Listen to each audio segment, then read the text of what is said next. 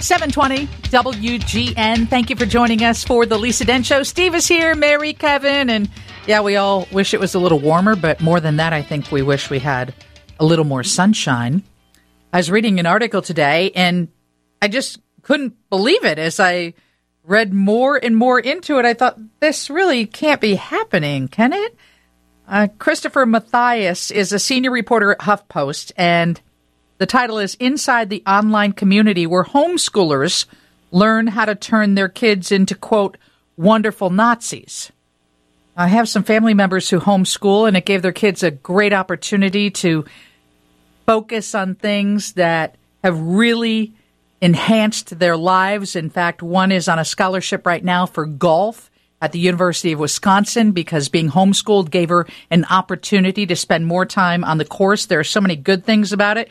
So you've got to think, whenever there are good things happening and there's a little bit of free reign, of course, something bad could happen. Christopher, welcome to the Lisa Dent Show. How did you first get tipped off on what was happening in a curriculum, a homeschool curriculum that was focused on teaching Nazism? Hey, thanks for having me, Lisa. Basically some anti-fascist researchers who spent a lot of time on different kind of white supremacist or Nazi message boards came across a channel on Telegram, which is a social media platform, called Dissident Homeschool. And what they found was that Dissident Homeschool was basically, it had about 2,500 subscribers, and it was basically a resource for homeschooling parents who are also neo-Nazis and who want to give their kids a Nazi education, if you will. And so what they do in this Telegram channel is the creators of this channel, they build ready-made lesson plans for parents to use with their kids. So there are lesson plans about Martin Luther King, about Robert E. Lee, about Columbus Day, about Thanksgiving. And all of these lessons plans are incredibly racist and often include copywork assignments, for example, where they will have kids practice cursive by writing out a quote from Adolf Hitler. So there's a lot of very disturbing material on this channel, and it's very explicit about wanting to make sure that these kids grow up to be straight-up Nazis. We all know that you can be indoctrinated at a young age, and it's hard to re-educate children when they're not exposed to anything else. So 2,500 people have this curriculum, or we're following the people who offer this curriculum? Following the people offering this curriculum. It's hard to gauge, how many people are actively using it. But, what it does tie into, and I appreciate what you said up top about, not all homeschooling is like this, and a lot of people find a lot of value in homeschooling. But there is a long history in the U.S. dating back to desegregation of homeschooling being kind of a refuge for racist education. And there was a real push in the 80s and 90s to kind of deregulate homeschooling, to make it very hard for the government to assess what parents are actually teaching their kids, which has kind of brought us to the point where something like this, which is obviously very extreme, is possible. And, basically, this takes place in Ohio. I don't think I've mentioned yet that, part of this story was uncovering the people behind this channel. And it turns out it's a married couple in Upper Sandusky, Ohio.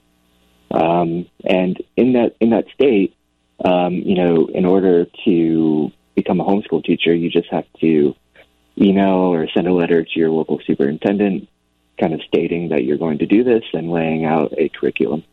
And after that, there's not really much of an enforcement mechanism for, local school administrators or for the superintendent to make sure that parents are actually using that curriculum.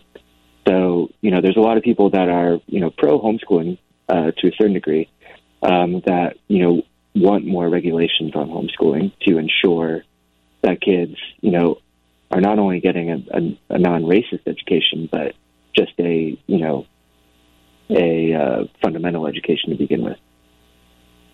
It's a lot, and it looks like you and your team did a lot to undercover, to reveal who this couple is, because, of course, they wanted to stay as anonymous as they possibly could. And it looks like you talked to some of their relatives who were as disturbed as most of us who read the article. Yeah, that's right. So, like I said earlier, there's this anti-fascist group called Anonymous Comrades Collective, which does a lot of good work doing online research to expose kind of secret white supremacists. And what they did here is they went through the Disciplined Homeschool channel and found instances where the channel's administrators, who went by the student names Mr. and Mrs. Saxon, kind of revealed biographical information about themselves, about their real offline identities. So they kind of filed that information away. They listened to podcasts that this couple appeared on. And occasionally, this couple would reveal details, and eventually they landed upon this couple in Ohio named Katya and Logan Lawrence. And then I was put in touch with two relatives who asked to remain anonymous, who confirmed that this ID was correct, that Katya and Logan Lawrence, did in fact live in Upper Sandusky, that the voices on some neo-Nazi podcasts belong to them. And one of the final things that we used to identify this couple was the fact that they had talked in this Telegram channel about having a German Shepherd dog named Blondie, which is the same name as Hitler's dog. And we confirmed through the relatives that Katya and Logan Lawrence did indeed have a German Shepherd named Blondie. So no idea how many people are using this curriculum. And let's face it, there are a lot of people who homeschool for many different reasons. Not everybody is using it for the reasons that these people are, but it certainly is an eye-opener. Where can people see the article and the investigation you did?